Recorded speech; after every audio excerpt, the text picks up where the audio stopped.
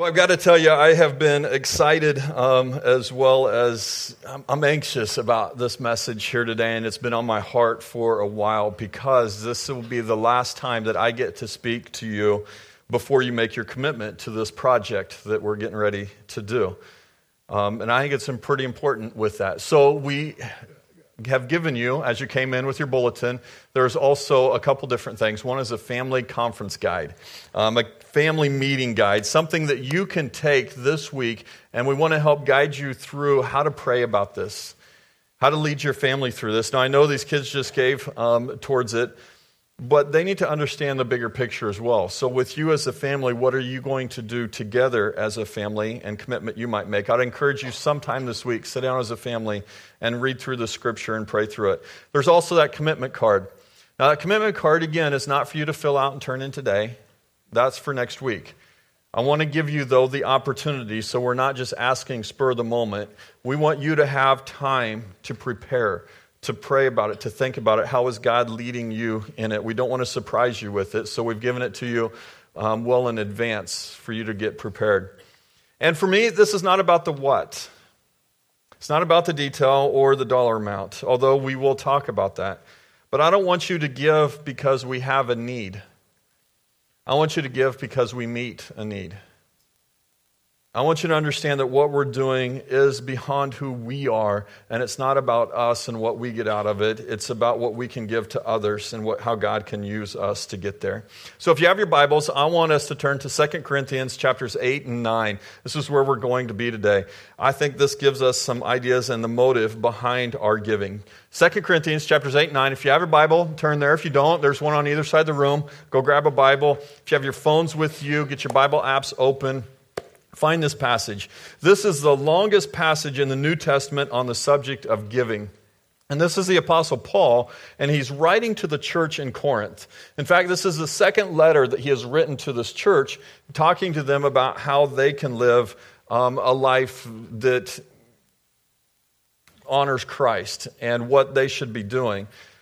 But he gets to the end of this second letter, and he gives them not just some instruction or encouragement, but he gives them an example of another church and how they have helped. And I think we can learn a lot from this.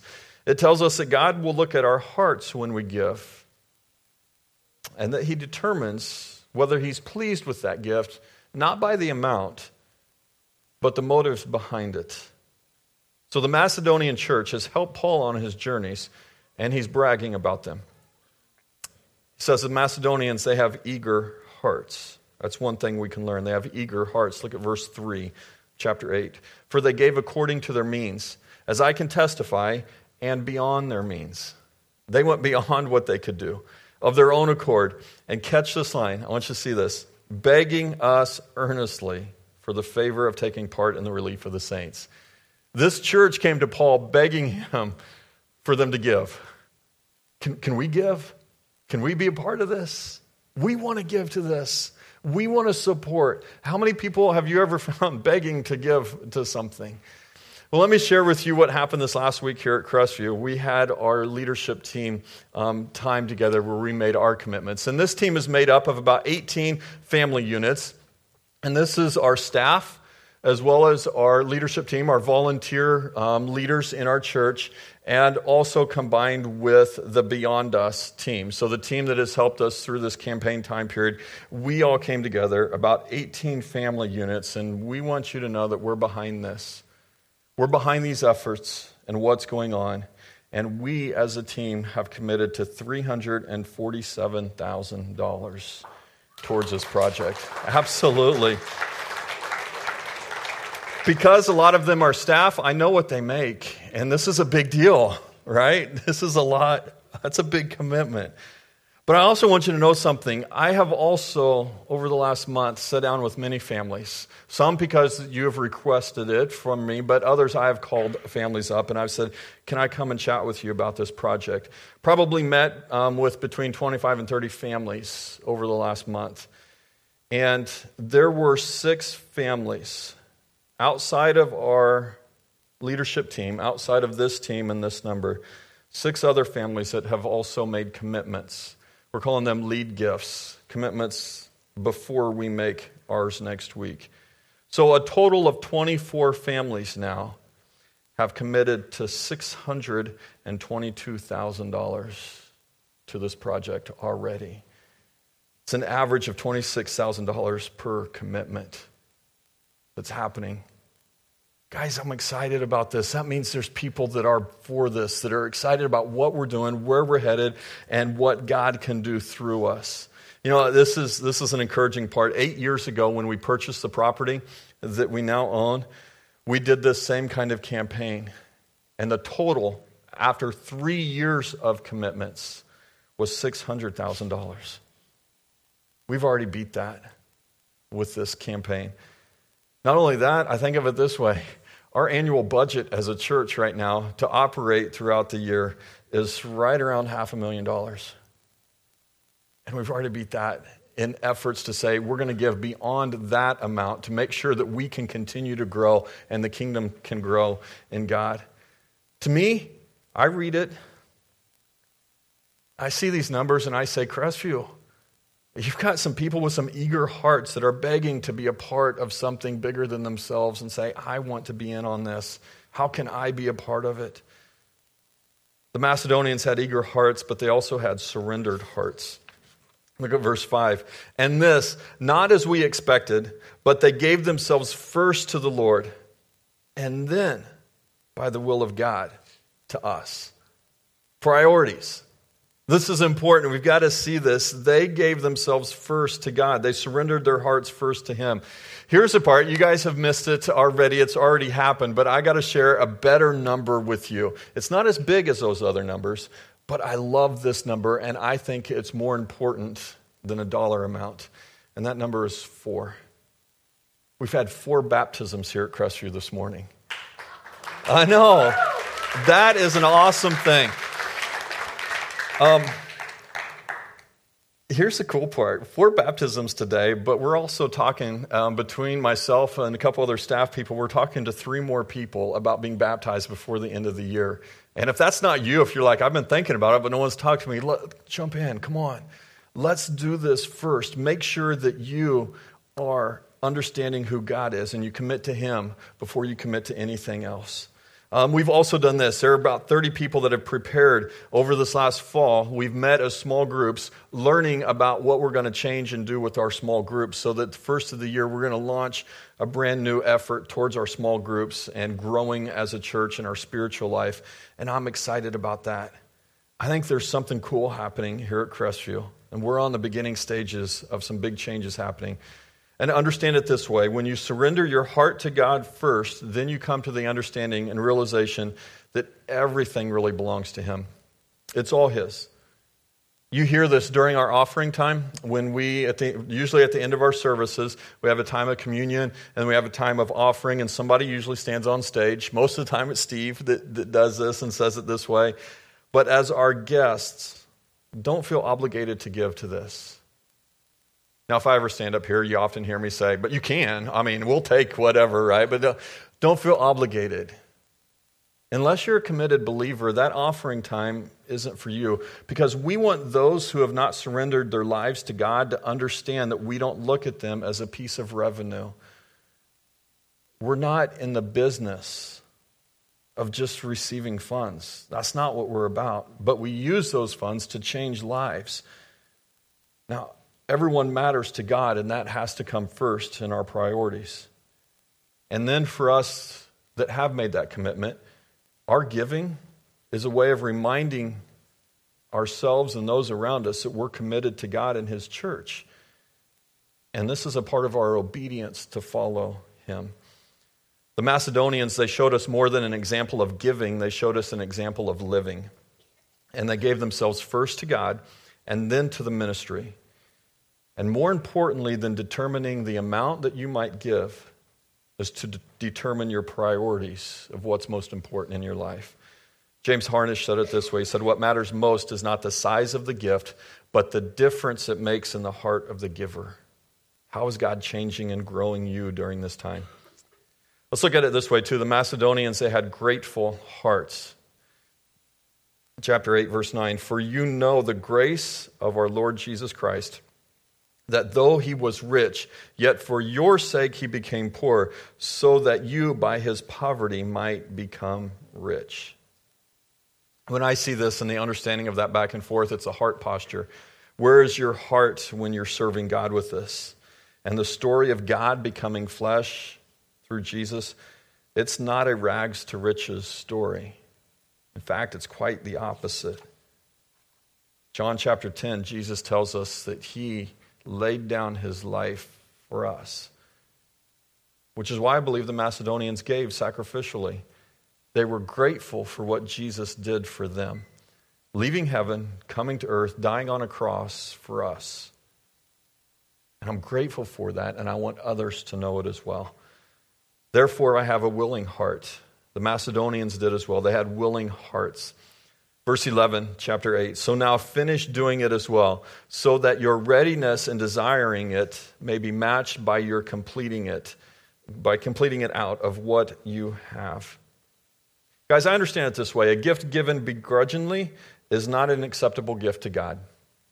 That's not what he wants from us.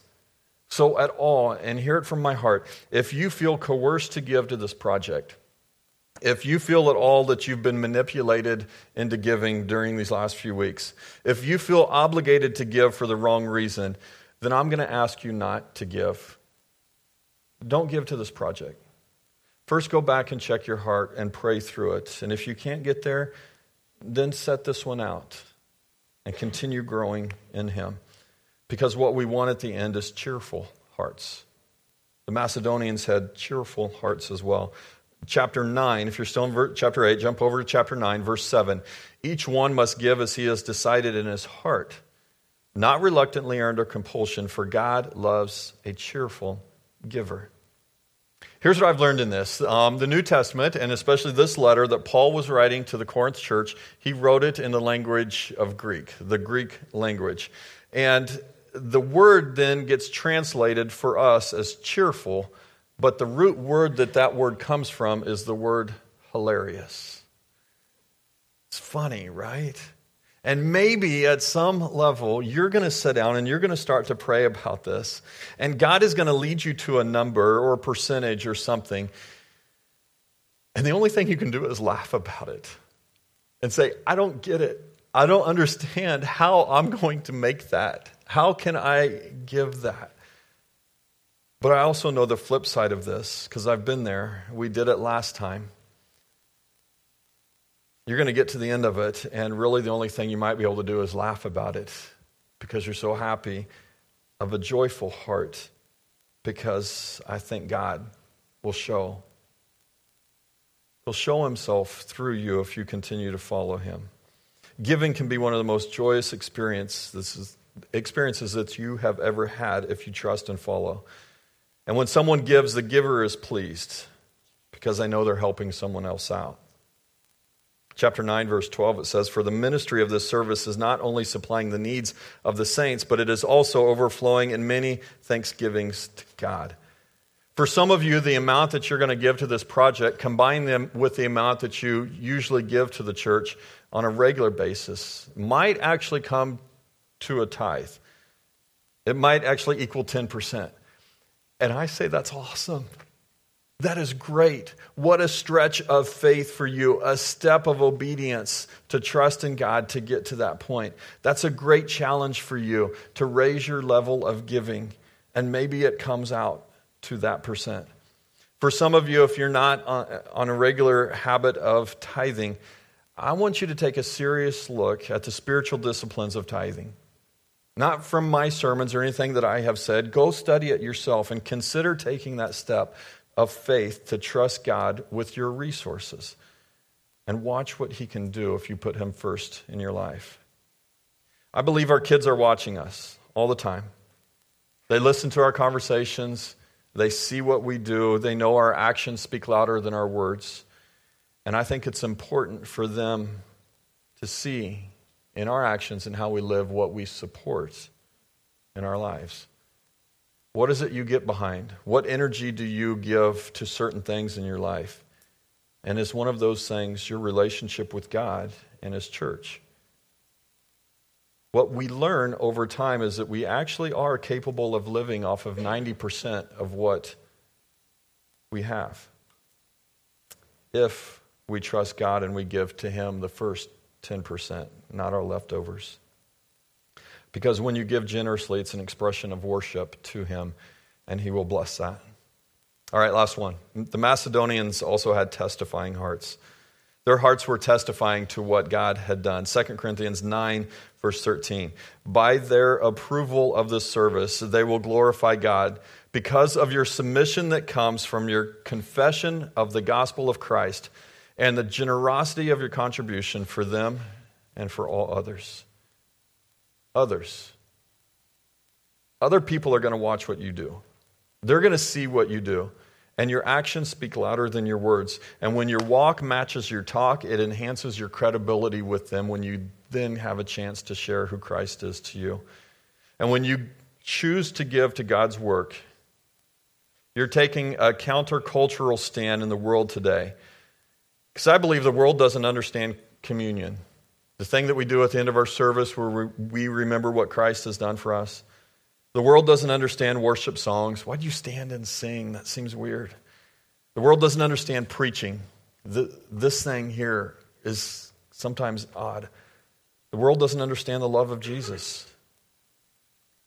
But yet the world does understand money. They understand our resources.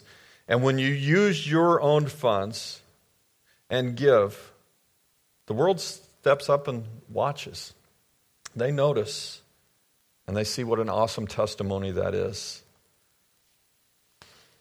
So there are many times throughout the Bible where we see an example of sacrificial giving. It's when God tests us in our faith as believers by asking us to give a larger gift than we have ever given before. A gift that is outside of our proportion or normal size of what we would give on a regular basis. It's when God says, hey, just trust me on this one. I'm taking you somewhere that you've never been before.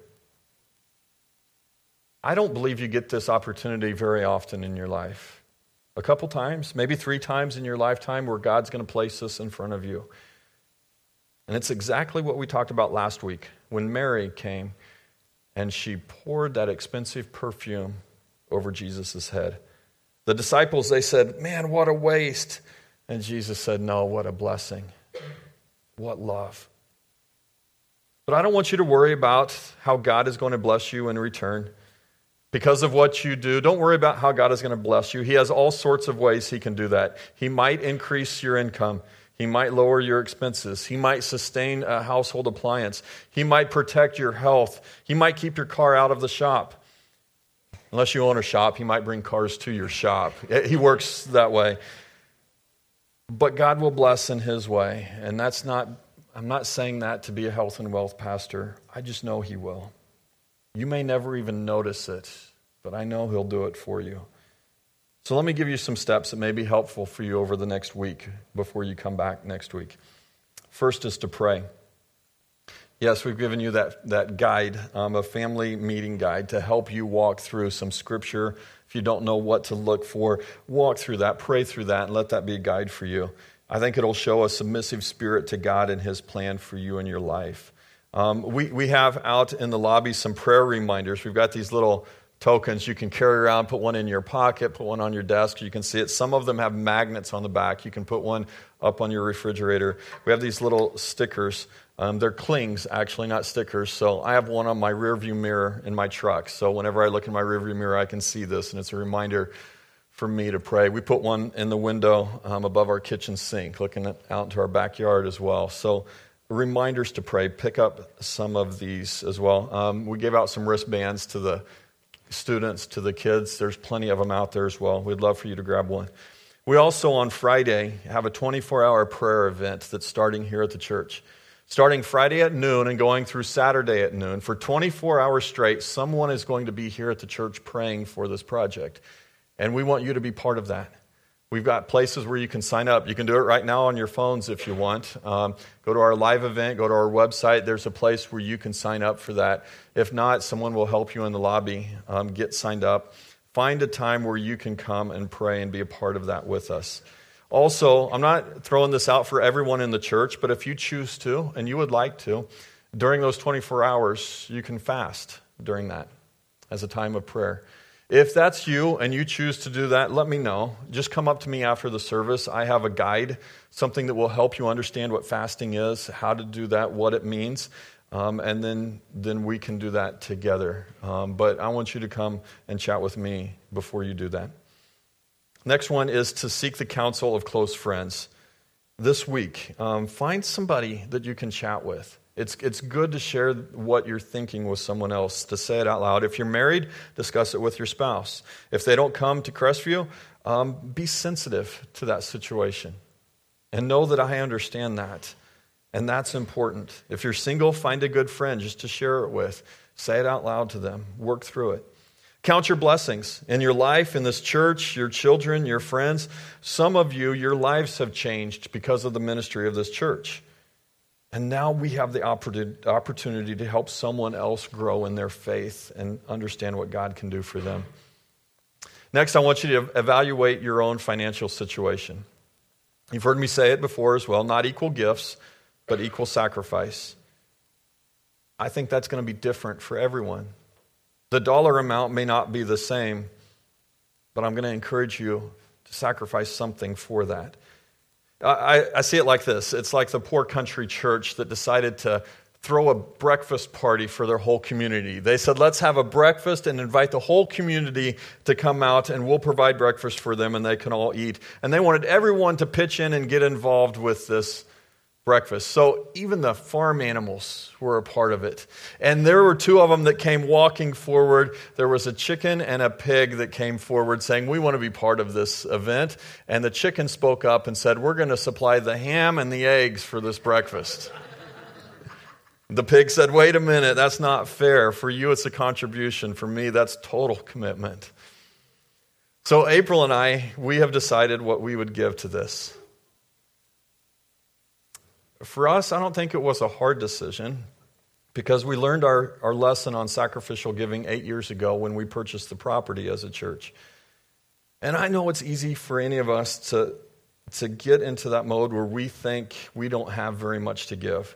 We pay our bills, we live month to month, we have an emergency savings account, and then we begin to pray and ask God to reveal what it is that we can give up to be a part of it. So let me take you back 8 years ago. I think it'll help you understand where we're at today with this. 8 years ago, when we bought this property, we did a campaign like this. And April and I, before that time, had decided we wanted to increase our giving over the years. And it took us several years to get here. But at the time of that campaign, we were giving 15% of our income to the church's general budget. That was just the tithe that we wanted to give. So when that project came along, there was a big question for us of what do we do? Do we drop our tithe a little bit so that we can give to the campaign? We could call it even, right? We can drop to 10%. We could give 5%. We're already doing that. But we decided back then that we would remain giving 15% to the church's general budget, but we would increase and give another 10% to that project at the time. So for 3 years, we gave 25% of our income back to the church. Well, over the years, our tithe has gone up and down a little bit, and currently we are giving 12% to the church. That's what we have chosen to give as our general gift to Crestview. So we had another decision to make. What are we going to do now? Do we try and equal what we did last time, or do we try and go above that? And as we talked it through and prayed about it ourselves, we decided that we're going to give another 18%. Sorry, it doesn't make me laugh, it makes me cry.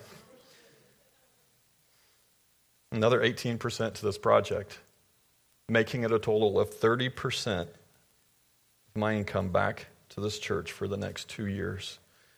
And I don't do it to receive any kind of thank you. Please don't thank me for that. I'm doing it to lead the way, to set the charge and to say, come on, I'm in this, we're behind this. We love you guys. We love your friends that aren't here yet, and we believe that you're going to bring them, and we need a place for them. And many of you will have your own story of how you have given your financial portfolio over to the hands of God instead of your accountants.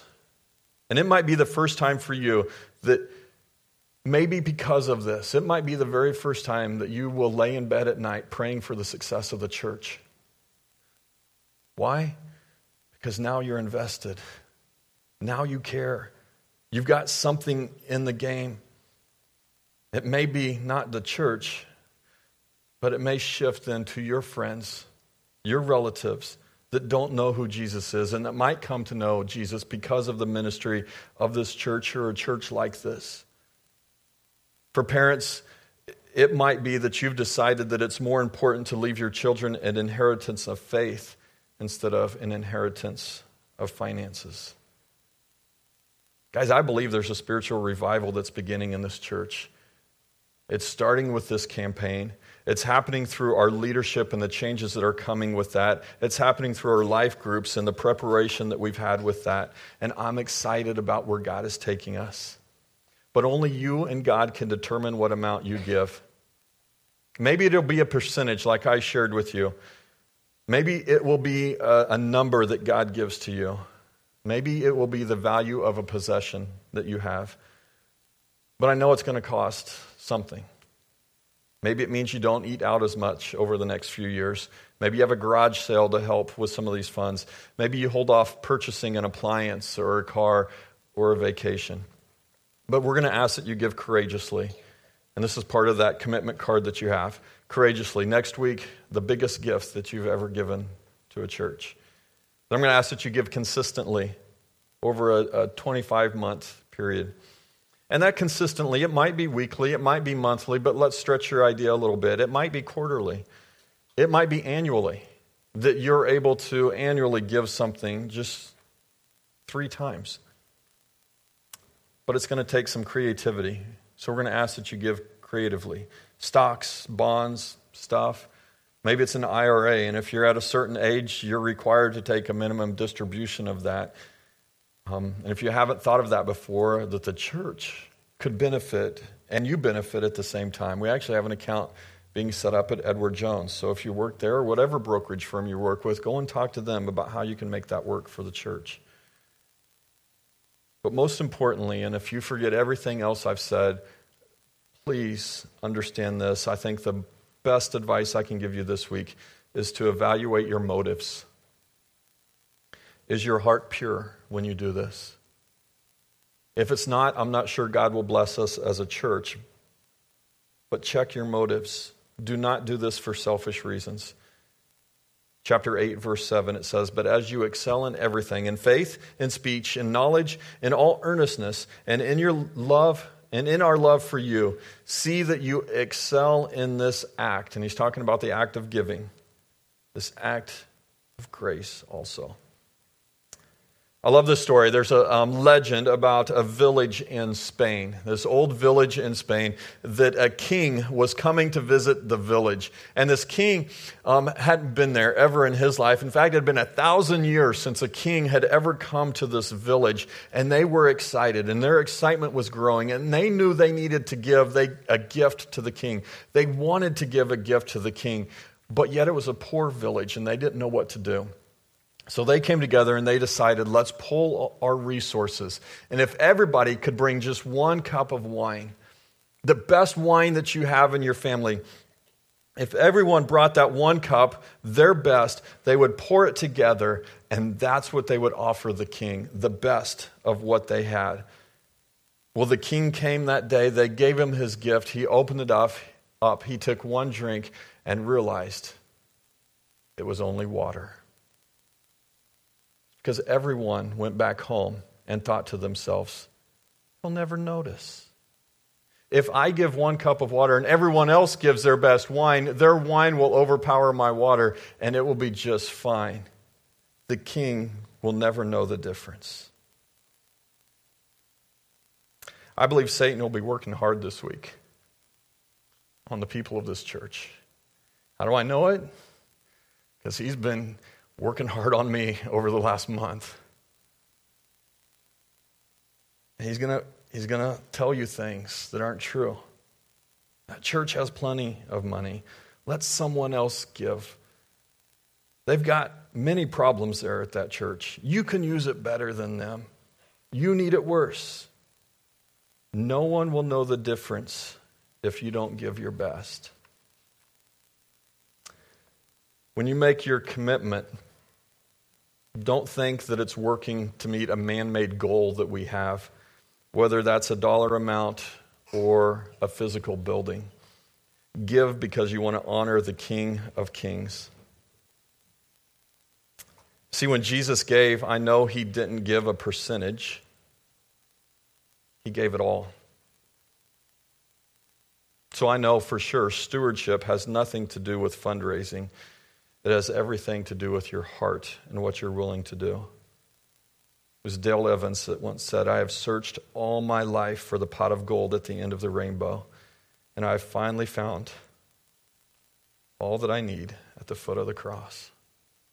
As if you don't know who Jesus is or what he's done for you in your life, that's got to be the best and most important step you can take. And I would love to share him with you. If you do, then what do you get behind? And what priorities do you have in your life for him? If you would, let's stand together and prepare our hearts for a time to remember Jesus and what he's done for us.